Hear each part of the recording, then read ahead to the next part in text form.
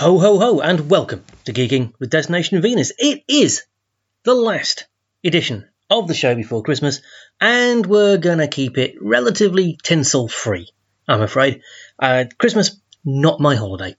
But we do have a Santa sack brimming with geeky news, views, and reviews, and we're going to start with the news.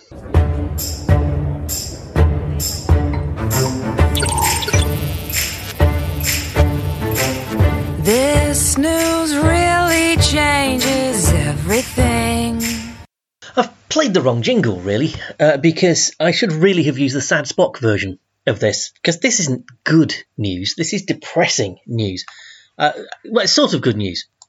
If you've been listening for a while, you will know that Marvel have been umming and ahhing about the future of Jonathan Majors, who plays Kang the Conqueror in the Marvel Cinematic Universe, after Jonathan Majors has been arrested and prosecuted for domestic abuse. And as is so often the case with this kind of thing, although he's only been charged with one offence, as soon as he was charged, a lot of other people who claimed to have suffered at his hands came forward and said, yeah, this happened to me too, I was too scared to say anything about it. And it's another one of those situations where people who were minded to do so kind of said, well, you know, if all of these claims are genuine, how come they're only saying something now? And when rational people said, really? We're going to say that all of these people are lying? And while I don't like the there's no smoke without fire argument, there was enough to suggest that at the very least, this guy had some work to do on himself.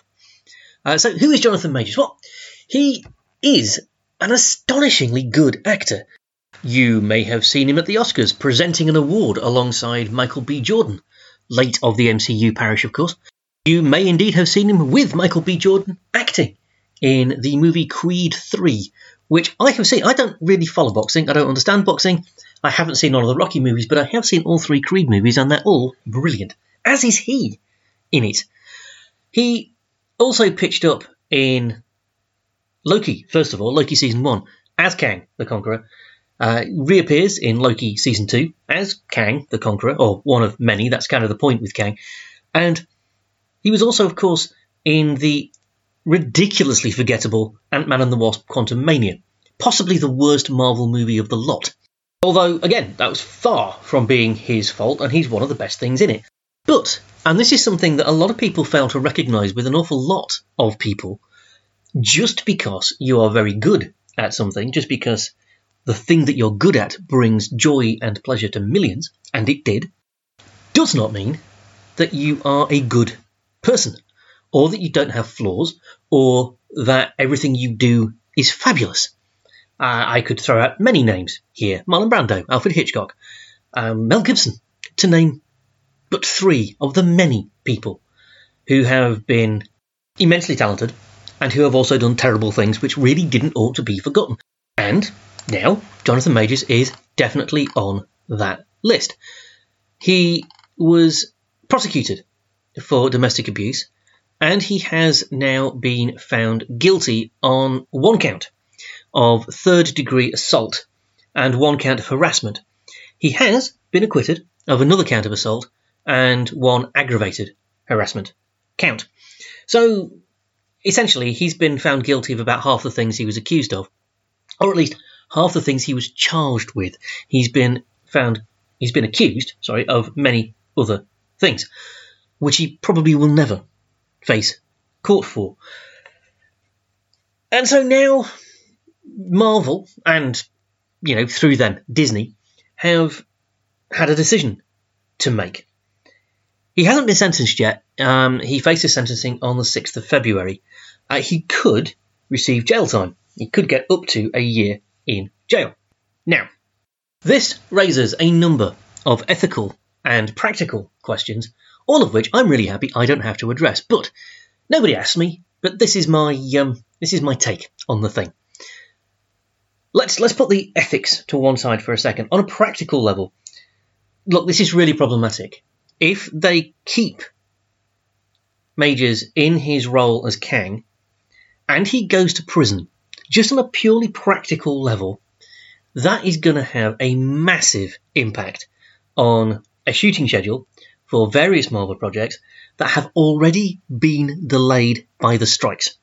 Now, as far as I'm concerned, the strikes were a self-inflicted wound by the studios, but nevertheless, they have to deal with the scheduling issues that's created.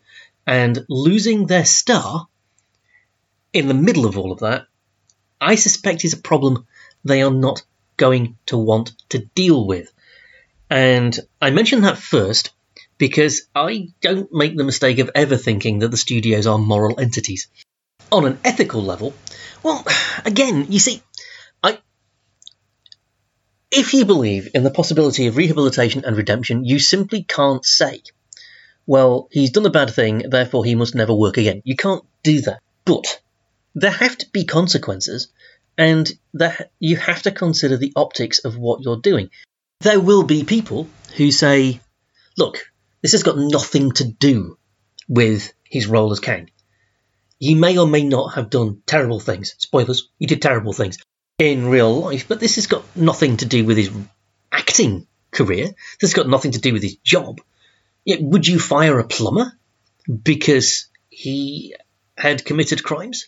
And if you wouldn't, then how is it fair to treat an actor in a different way? There are people, of course, who would say, but as an actor, he's a role model, and a message needs to be sent that kind of behaviour cannot be tolerated and will not be tolerated. To which other people might say, well, yeah, but he's not a role model, is he? He's playing the bad guy. So, if anything, what the message that would be sent could be is, this is a bad person who did bad things, and you shouldn't want to be this guy. I'm not sure I can abide that one, to be honest. But, it's an argument that can be made, so we'll toss it into the mix and consider it. And then, of course, there is the ultimate ethical stance, which is, no, we have standards. We have expectations of behaviour, and we will not work with people who fall below a certain standard because we are taking a moral view of that behaviour. Now, I suspect that is the line that Disney say they are taking, because they have dropped Jonathan Majors. They are not going to work with him anymore. This is a decision I think I probably support. I am not happy to see somebody who is guilty of the crime that he has been convicted of doing being promoted in that way. I'm not saying he should never act again. I am saying major roles in multi-billion-dollar franchises, maybe that's not the reward we want to give people who have behaved like that, particularly when they are unrepentant and unremorseful for that behaviour. I think there is a line that you have to draw. Now, have Disney drawn that line? I refer you back to the practical considerations. I'm not sure Disney have drawn that line. I think actually Disney have made two calculations. The first is that if he does go to prison, that's going to mess up their shooting schedules and they can't afford that. And I think they've also thought if they don't drop him, there will be a sizable portion of an audience who says, I don't want to go and see that guy. And that this might well impact on their bottom line, which is ultimately what executives at Disney actually care about. In short, because I'm wearing my cynical head, I suspect that Disney are making what I would consider to be the right decision for the wrong reasons. Does that matter if the right decision is being made? Actually, I think it does. Because the problem here isn't necessarily Jonathan Majors. The problem here is the attitude of the studios who have previously turned blind eyes to this kind of behaviour if it suited their bottom line, and who are now, I think, only addressing this kind of behaviour because it might affect their bottom line. So we'll watch this one with interest. It's not only Disney who is no longer working with Majors. The US Army has decided that it no longer wishes to use Jonathan Majors as the face and the narrator of two of its major recruitment ads, one of which launched at the NCAA's March Madness College Basketball Tournament, which apparently is a big thing. The Army has released a statement saying that they were aware of Major's arrest and was deeply concerned by the allegations. They were very clear that Majors was innocent until proven guilty, but that they were putting their ads away until the investigation was complete. And, of course, now he's been convicted, those ads will not be returning. The fashion house Valentino has decided he's not going to be fronting them anytime soon. The Major League Baseball team, the Texas Rangers, has also dropped Majors from their ad campaigns. And there are other film and TV projects that he will now not be associated with. And the Gotham Film Media Institute Board and its Sidney Poitier initiative has said that Majors will be stepping away from that as well. And that shows a little bit of maturity, perhaps, on Major's part, if he is stepping away and he's not actually being pushed away, because he must understand that his association with a non-profit like that is probably not helping them right now. All things considered, it's a very ugly and unpleasant thing, which I wish was not happening. In a sidebar, it's also once again shone a light on the less pleasant sides of fandom. There have been quite a lot of voices online on places like 4chan and Reddit and, well, yes, Twitter too, that have been basically saying, look, it's really bad if people have been assaulted, but let's be honest, bruises heal and we want our stories. I'm paraphrasing and I'm simplifying, but that's basically it. And yeah, it bothers me that there are people in geekdom who think like that. But I guess we did always know they were there, so, there's that. Oh, elsewhere, I did say I was going to avoid Elon Musk, but there's some breaking news and I sort of got to cover it. Twitter is in trouble again. Well, X is in trouble again. The EU is very unhappy with them. The European Commission thinks that Twitter might be in breach of EU law. Not rules, not regulations, EU law regarding the dissemination of misinformation and hate speech. This is, well, not that unlikely, actually, given the leaning that Musk has taken Twitter down. So we will watch to see if anything happens there. In theory, at least, this could lead to Twitter being turned off in the EU, which, well, would that kill Twitter? I suppose it wouldn't, really. I'm not sure that Musk cares that much about Europe. So, as with so many other things, we will watch and see what happens. And honestly, all the rest of the news is really depressing, and it's Christmas, so I'm not doing depressing. We're going to leave that there.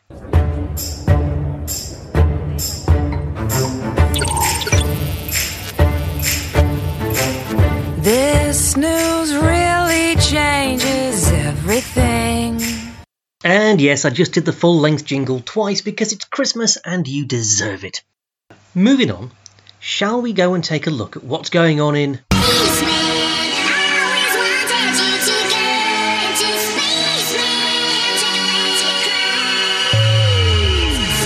Well, it's been a busy year in space, but it's also been a busy few weeks, and there are some news stories that I think it's important to jump on board.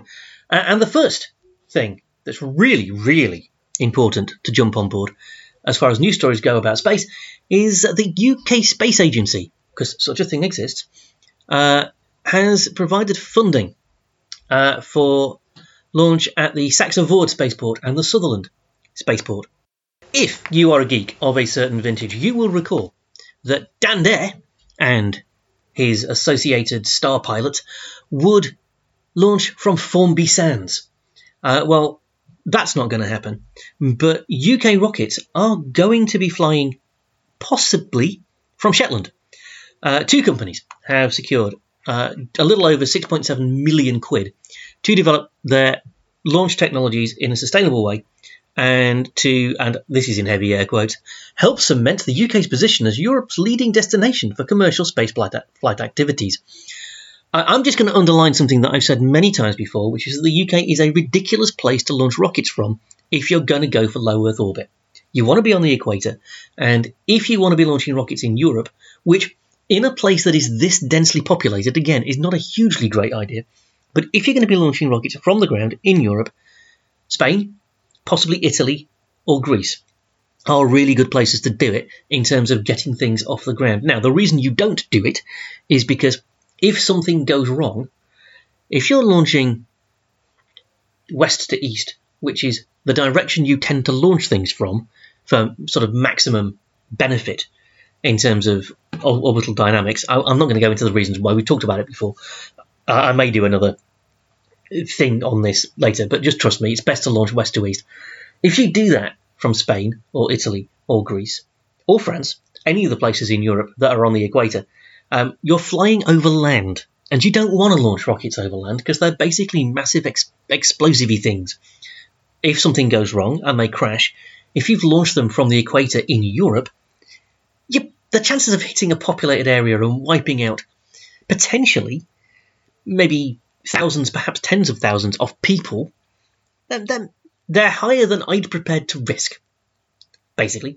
One of the reasons America does so well in launch sites is if you launch from Florida and you launch west to east, as they do, then you're launching out over the Atlantic Ocean. If something goes wrong, you hit fish. And if you're SpaceX and you're launching from southern Texas, you're launching out over the Gulf of Mexico. So again, if something goes wrong, you hit fish. Or Florida. Either way, I'm not entirely sure people are that bothered. Launching from the very far north, which is what we're proposing to do, from Shetland and Sutherland, both of which are very much north, it's putting them into a fairly niche market for launch vehicles, to be honest. But that market may well exist. So, what's actually happening? Well, a company called Heilenpuls, which is working with the Saxe-Voord spaceport in Unst on Shetland, and another company called OX, which is working with the Sutherland spaceport on the Amon Peninsula, each are going to get a little bit over £3 million to fund their space flight activities from these two UK spaceports. Minister for Space at the Department for Science, Innovation and Technology, a certain Andrew Griffith MP, says, "We want the UK to become Europe's leading destination for small satellite launches, building on our expertise in satellite design." Now, that's actually moderately sensible, in that we are a world leader in the design of small satellites. CubeSats basically were developed by Surrey Satellite Technologies, and CubeSats into particular orbits are something that could well be successfully launched from the north of Britain. Scotland, if we're honest. Now, I'm not entirely convinced about this. I'm not convinced that ballistic rockets from the ground are the best way to do this. I actually rather like the idea of launching this kind of satellite from altitude from a plane. Now, I know that when Virgin Orbital, or whatever they were calling it themselves, tried this, they failed. But they were using fairly clapped-out equipment, if we're honest, and Virgin don't have the best record in space. I think that there are ways of doing that. Now, I've said before, I would actually favour Doncaster, Sheffield, Robin Hood Airport as a location for launching small satellites into orbit, because it's got a huge runway. Seriously, they could have landed the space shuttle on it if they'd wanted to, and so it can take massive planes. So you could fly large planes from Doncaster. It's not like it's being used as a commercial airport particularly, so it wouldn't be interfering with commercial passenger traffic. You could fly large aircraft from that runway carrying rockets, which could then be launched over the North Sea into all kinds of orbits. Or you could even fly further south than that, and you could launch them over the Atlantic, you could launch them over the Mediterranean. There's all kinds of things you could do. But that said, I do think it's worth exploring this. Certainly Highlands and Islands Enterprise argue that the Sutherland spaceport will support around 600 jobs throughout the wider Highlands and Islands, which is pretty good. And this is a region of the UK that really needs good, high-paying, technological jobs. Orbex, which is based in Forres near Inverness, they're going to get 3.3 million to undertake activities to ensure that it's environmentally sustainable, and I think that's also important. Orbex is going to be looking into green propellant to manufacture a clean propane produced from renewable stocks like plant and vegetable waste material.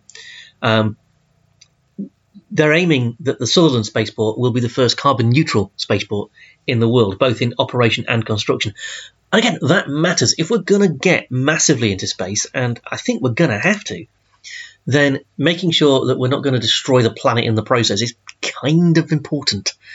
And a lot of ballistic rocket technology at the moment is not great for the environment. SpaceX, for example, their Raptor engines use methane, which is a hideous greenhouse gas.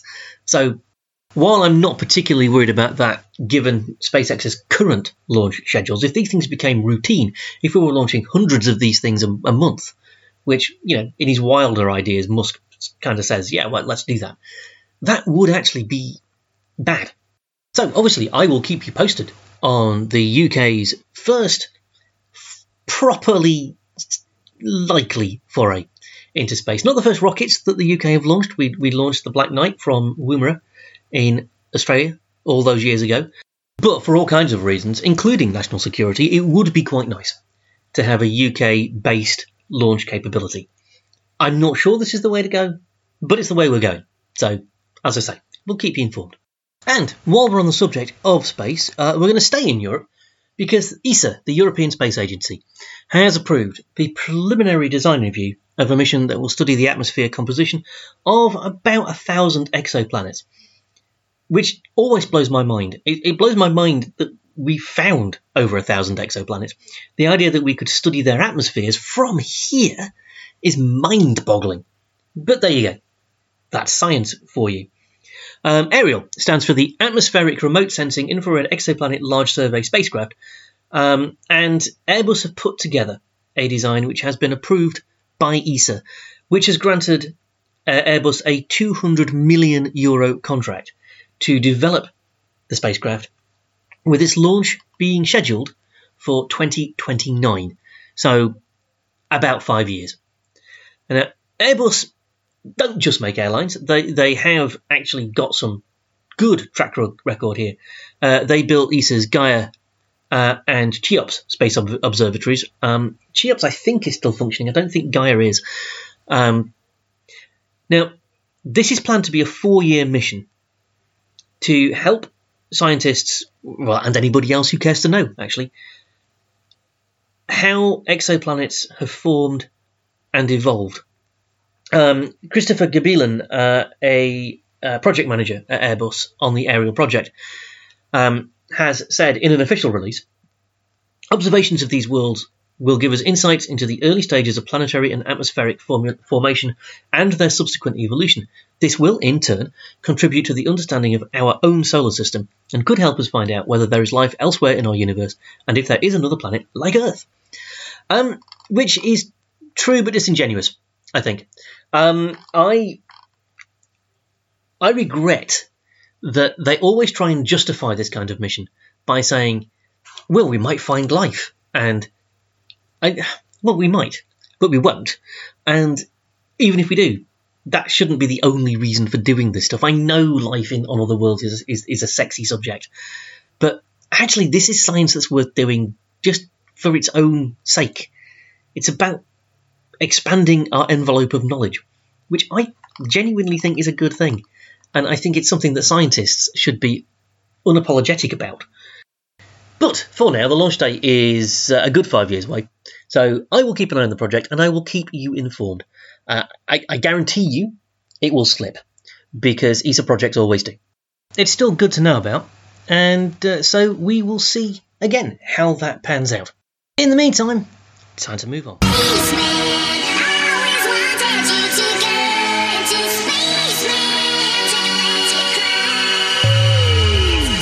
You know, I am never getting bored of that jingle.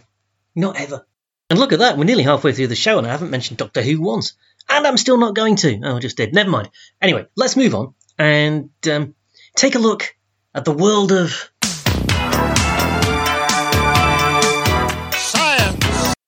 Science. Well, quite a lot's been happening since the last science thing, and yet here I am still talking about Elon flipping Musk. This is not to do with SpaceX or Tesla or Twitter, you'll be very pleased to know.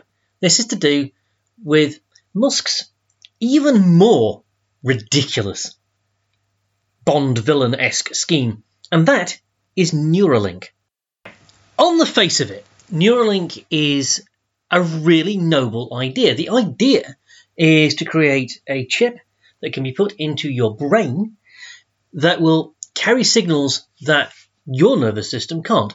So, for example, if you have certain kinds of paralysis, a Neuralink chip will, it is suggested, that's certainly the plan, enable you to walk because the chip will carry the signals.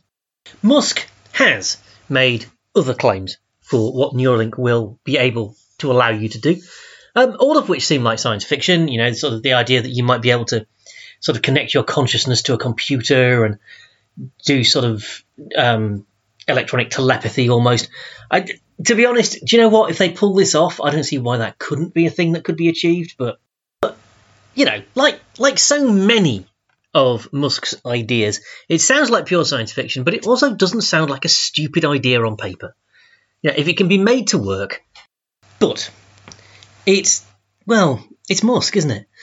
And his philosophy, for good or ill, and in this case ill, apparently, but for good or ill, Musk's philosophy has always been move fast and break things. And that's, do you know what, that's fine when you're dealing with code.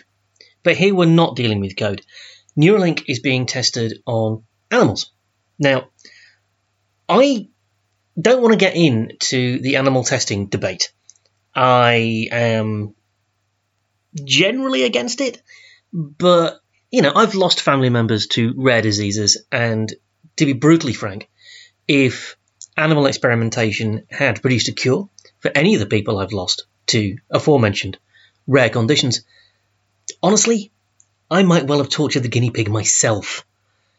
But, you know, it's impossible to be binary here. But if you're going to do animal experimentation, it has to be done with the utmost care and with every protocol in place to treat the animals in question as humanely as possible.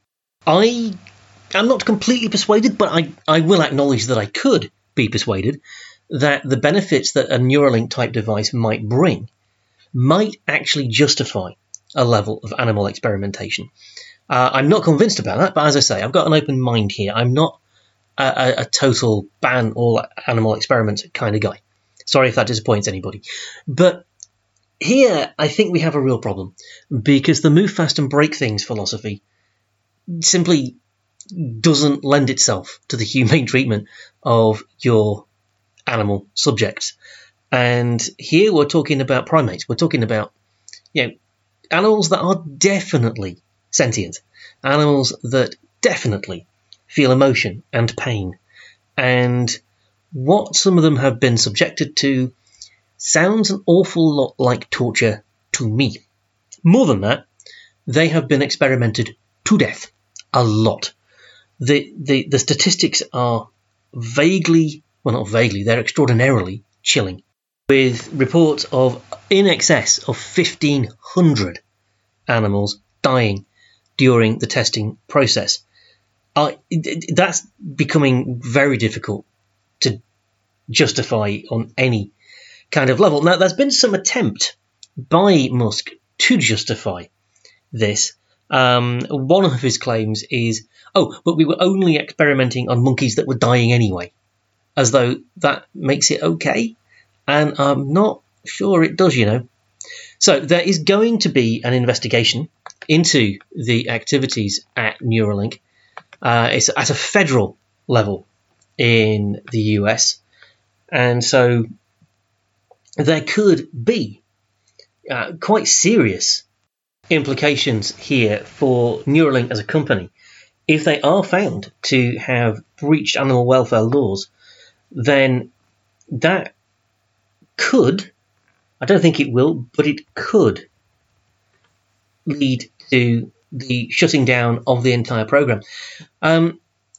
This investigation is coming at the same time as there's an awful lot of employee unhappiness, audible employee unhappiness about the kind of animal testing that Neuralink is doing, and complaints that pressure from Musk himself to accelerate development has resulted in a number of botched experiments.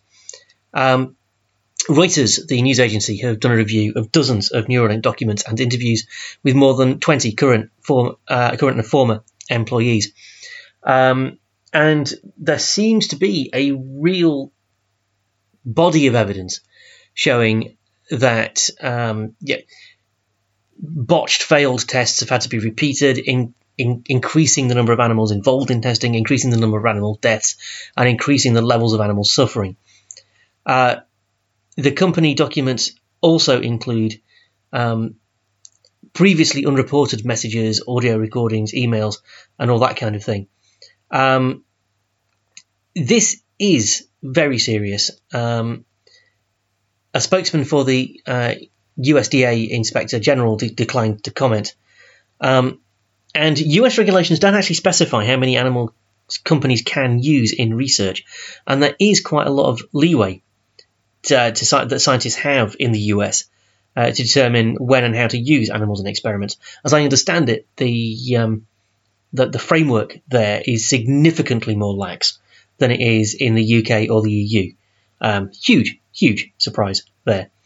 The figures, though, are, we're looking at 280 sheep, pigs, and monkeys following experiments since 2018, according to records reviewed by Reuters and sources with direct knowledge of the company's animal testing operations.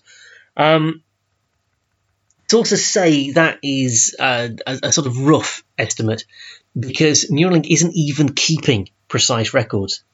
And obviously, there's been experimentation on like the usual sort of lab rats and mice and that kind of thing. Now, total number of animal deaths does not necessarily indicate that Neuralink is in any way in breach of regulations or even in breach of standard research practices.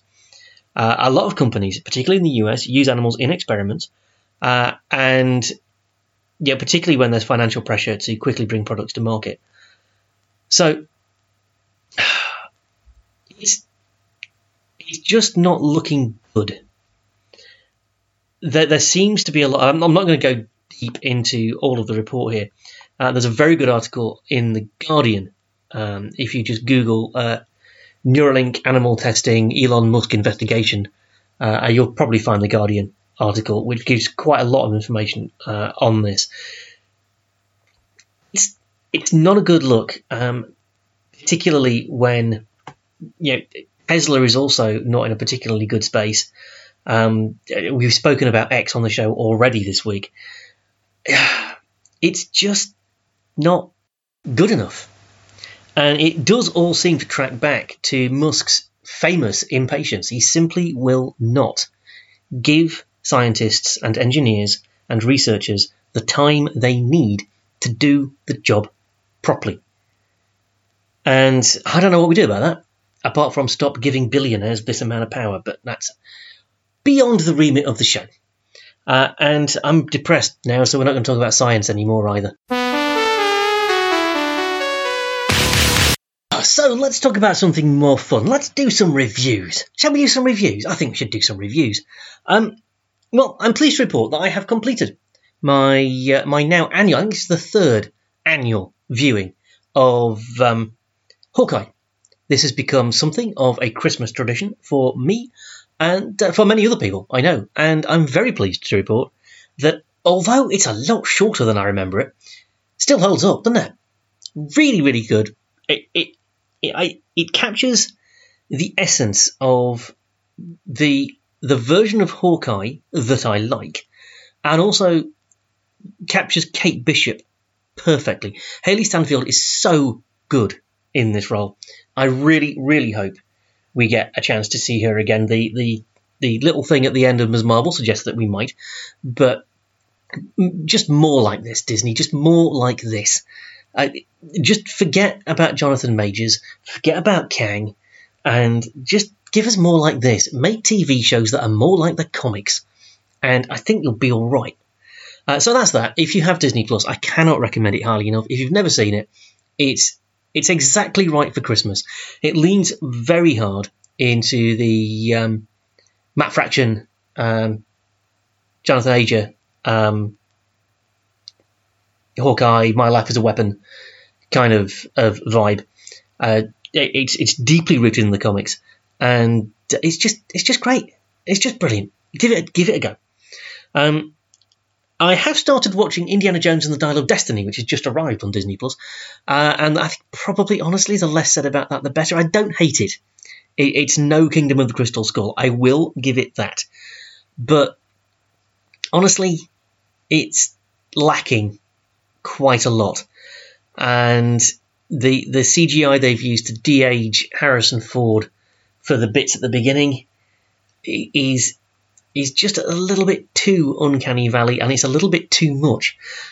I think less would have been more there. I think we've got an awful lot of lingering shots on a computerized de-aged Harrison Ford that we could have managed without, and we would have spent a lot less time looking at dodgy CGI, and that would have been better.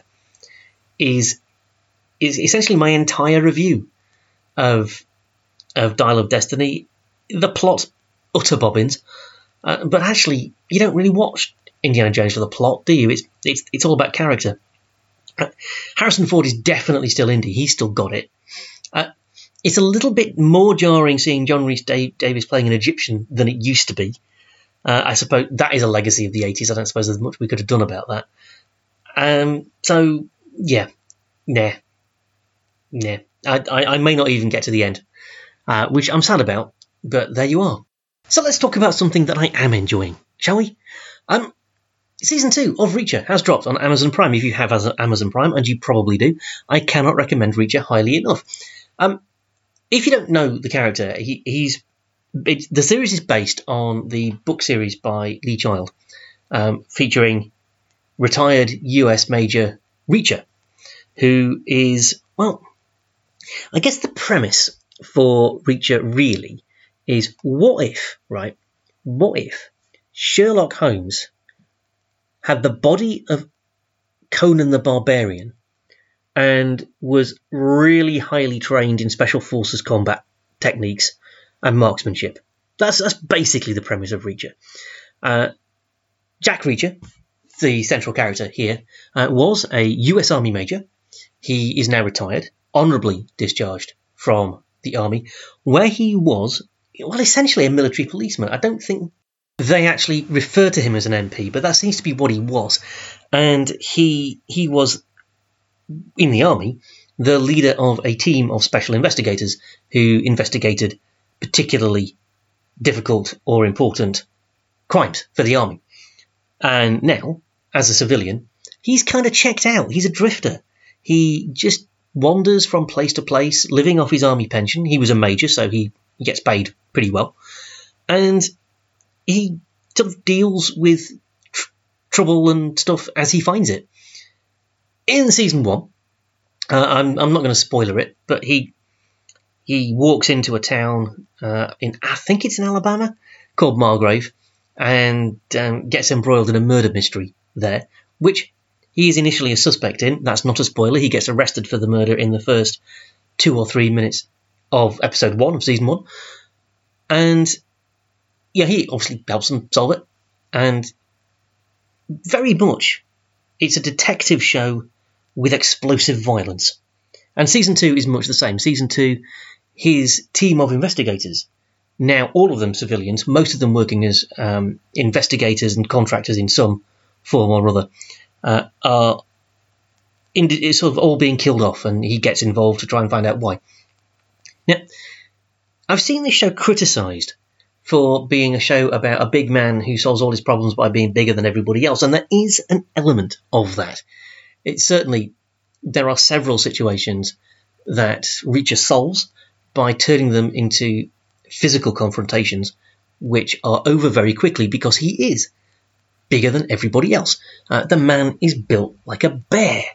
But there is a very cerebral element to the storylines and the plot lines, which I really, really, really like. Alan Ritchson, who also played Hawk in the Titans show, plays Reacher. He is hilariously Alan Ritchson is massive, and hilariously, therefore, 3 inches too short, technically, to play Reacher. He was supposed to be 6'6" in the books. Ritchson is 6'3". I think they might have cast some short people to make him look even bigger than he is, because he certainly looks massive in the show. And his physical presence is very effective, but Alan Ritchson gives him a real sense of humanity. And because of the way Reacher is, his idiosyncrasies, his loner persona, his, there's a running, well, not really a running gag, but a running thing. He buys his clothes in thrift stores. He doesn't own a phone. He hitchhikes everywhere or takes the bus. He doesn't really own anything. But there would have been a temptation to play the character as though he was on a spectrum somewhere. And Richard doesn't do that. Richard plays him as just a guy who can't be bothered with people, which is a subtle difference, but an effective one. And it gives the performance the sense that this is a character who is always a bit of an outsider, but not someone who can't relate to people. He just chooses not to do so. And there are some stellar performances from other members of the cast. In season 2, the big bad is actually played by Robert Patrick of Terminator 2 fame. He even managed to get a Sarah Connor joke in there. So, very much would recommend. And also, just because I've mentioned in passing that it's not been the best few months here at Venusian Towers, so I've been looking for some comfort TV. And again, on Disney Plus, I have started rewatching Castle, which I'm enjoying immensely. I'd forgotten how good it was. Nathan Fillion, obviously, is always good value, but the rest of the cast are also great. Everybody knows what kind of show this is, and they all play their parts beautifully. And the plots are genuinely little Fabergé eggs. They're really quite intricate and perfectly formed in their tiny little 45-minute blocks. Really nicely done. And I'd also forgotten how many Firefly and Serenity references they managed to shoehorn into that show. So again, if you have Disney Plus and you're looking just for some very undemanding, very comfortable, entertaining telly, I'd give Castle a go. Well, sorry to interrupt. Who says nothing ever happens at Christmas? Breaking news, folks. And from the geek point of view, it's not particularly great news. It has been announced that Warner Brothers Discovery, owners of, amongst other things, DC Comics, and Paramount, owners of, amongst other things, Star Trek, are in merger talks. The deal would see the owner of the DC Comics and HBO and all of those kind of channels that have been, how can we put this, butchered recently, would team up. It's unclear whether it's a takeover per se. Certainly the term that's being used at the moment is team up with Paramount, who they don't just do Star Trek, obviously. They do CBS News. They do Mission Impossible. They do other things. It would bring two of Hollywood's big five studios together. They have a combined market value of around $38 billion. That's about 30 billion quid. It may be that a deal won't happen. Things are in the early stages and we can but hope. But Warner chief David Zaslav, who is a universal hate figure, to be honest, amongst creatives, certainly. This is the guy who cancelled the Batgirl movie after it was finished. And this is the guy who pulled the Warner Brothers Wile E. Coyote movie and wrote them off as tax dodgers, essentially. But that guy and the Paramount boss, Bob Bakish, discussed a possible deal over lunch in New York this week. They're blaming streaming. I think that is them trying to excuse their ridiculous arrogance. Basically what's happened is that both companies have lost a bucket load on streaming. Paramount isn't making a lot of money with Paramount Plus. HBO is struggling in the streaming sort of ecosphere that we've got now. And what they've basically tried to do is take on Netflix and Amazon Prime at their own game, and frankly, they've lost. And now they are committing to deep cost cutting to try and minimise the losses that they've basically caused. The stock price of both companies continues to be traded, and I love the BBC says that the stock prices are trading well below their highs in the early days of streaming, because people have seen them for what they are. They don't believe these people are good at running companies, and the market is taking its money. The chief executives allegedly discussed how each of companies' main streaming service, Paramount Plus and HBO Max, or just Max as it is now, could take on Netflix and Disney Plus better working together. It is suggested that Warner Brothers is in a better cash position, partly due to some shrewd mergers. I think mostly actually due to the Barbie movie, but again, we'll move on. All things considered, I think this has to be regarded as bad news. Monopolies are a bad thing. Diversity is always better in the creative sphere.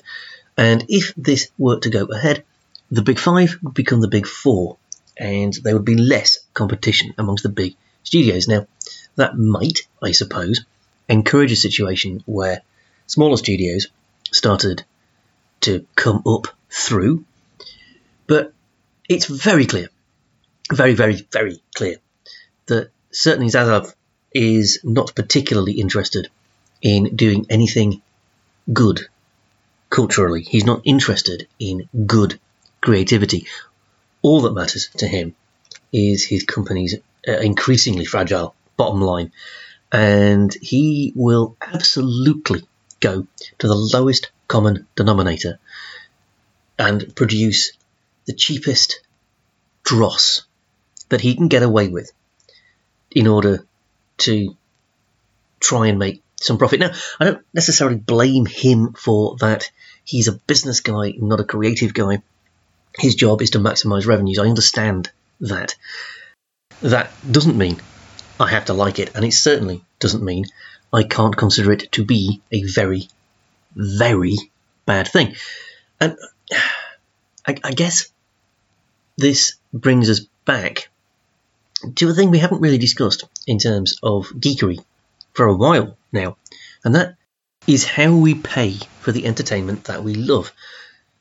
Making stuff for any screen, big or small, is expensive, and somebody has to pay for that. Advertising is increasingly not doing the job.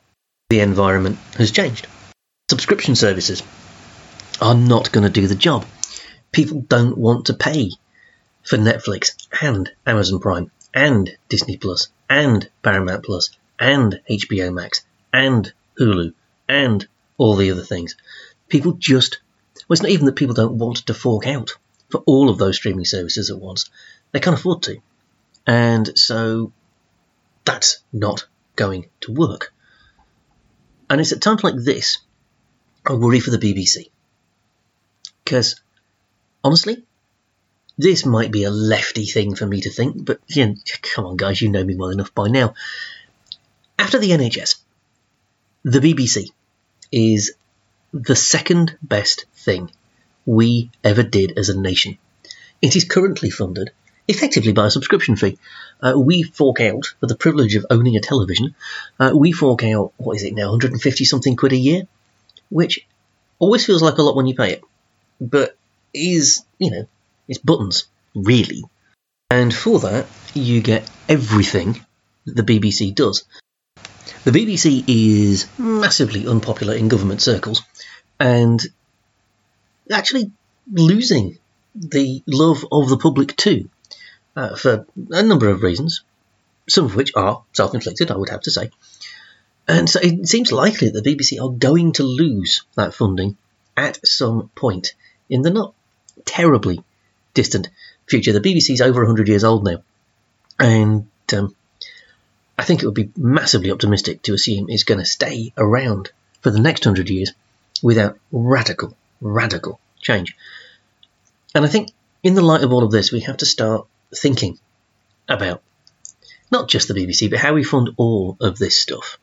Because I think what these talks between Warner Discovery and Paramount are suggesting is that business, the capitalist system, can't deliver what we want.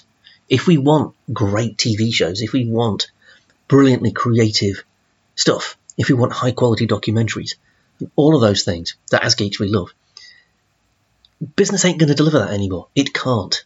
The money isn't going to be there. At the same time, subscription services are, again, losing their charm. So how are we going to do this? I don't have an answer. I really don't have an answer. I don't know what I would do if I was in charge. I'm glad, frankly, that I'm not. But we do have to start thinking about it. Not just what do we want, but what are we prepared to pay for it? Because ultimately, what we're prepared to pay for it is going to very firmly control what it is we can have.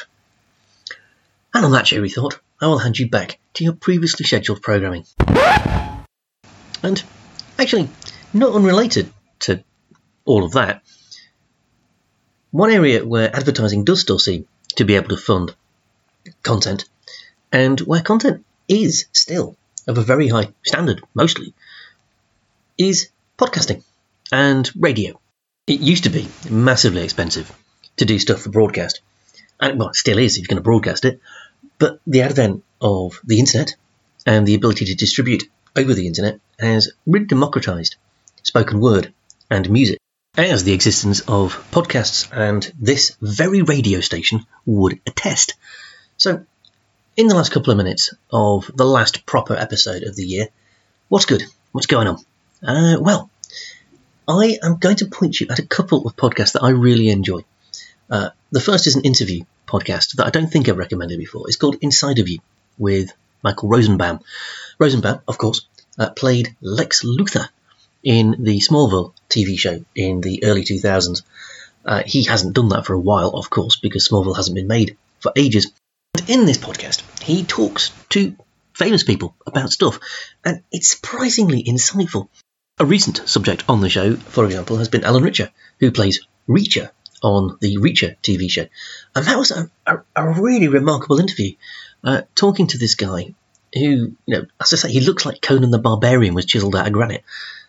But the discussion got onto all kinds of things about mental health and the fact that Richer is somebody with bipolar disorder and how he manages that and how he channels those experiences into his role. Fascinating discussion.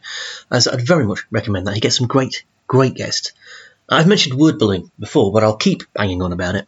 If you've got any interest in comics whatsoever, Word Balloon with Jonathan Suntres is something that you should be listening to. He gets all the guests that I wish I could get, basically. Anyone who's anyone in comics has been on Word Balloon more than once. So that's definitely one I would point in your direction. But something that I particularly love about podcasts in particular is the way they can be used to tell stories. And to that end, I would point you at a couple of feeds. The first one would be Scott Sigler, who I have recommended before. He's a sci-fi horror author who really got his career going by podcasting his work way back in the early 2000s. He's one of the original podcasters. He has a very unique voice, and his stories are, I'm not going to say they're deeply rooted in science, but the science in them is good.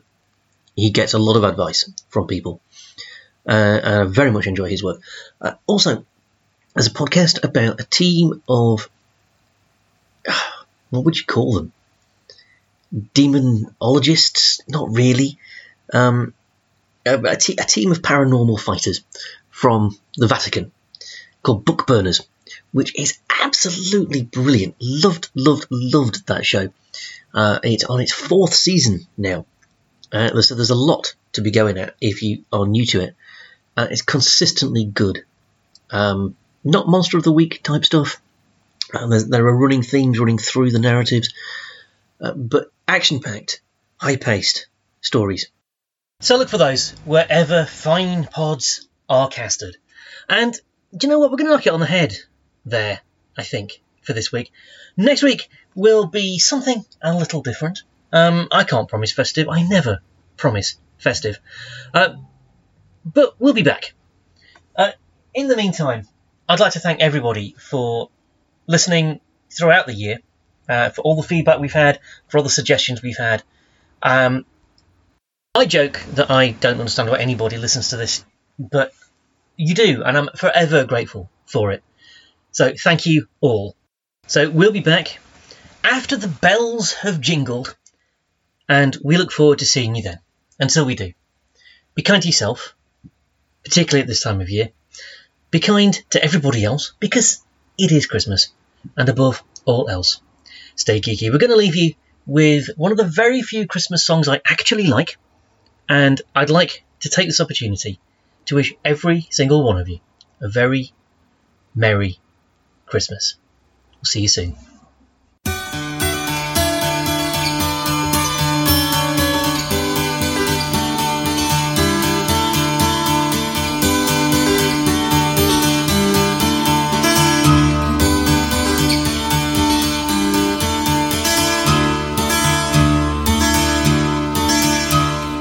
They said there'll be snow at Christmas. They said there'll be peace on earth. But instead it just kept on raining, a veil of tears for the virgin birth. I remember one Christmas morning, a winter's light and a distant choir, and the peal of a bell and that Christmas tree smell, and eyes full of tinsel and fire.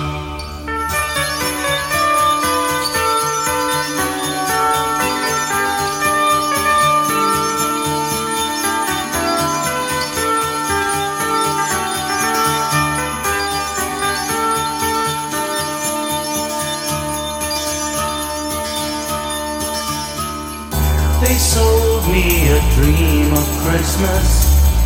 They sold me a silent night. They told me a fairy story till I believed in the Israelite. And I believed in Father Christmas, and I looked to the sky with excited eyes. Then I woke with a yawn in the first light of dawn, and I saw him and through his disguise.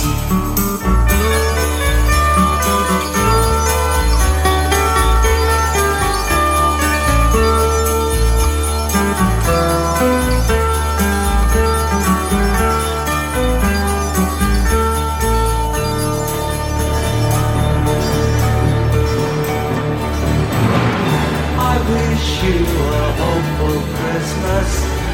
I wish you a brave new year. All anguish, pain and sadness, leave your heart and let your road be clear. They said there'd be snow at Christmas. They said there'd be peace on earth. Hallelujah, Noel, be heaven on hell. The Christmas we get we deserve.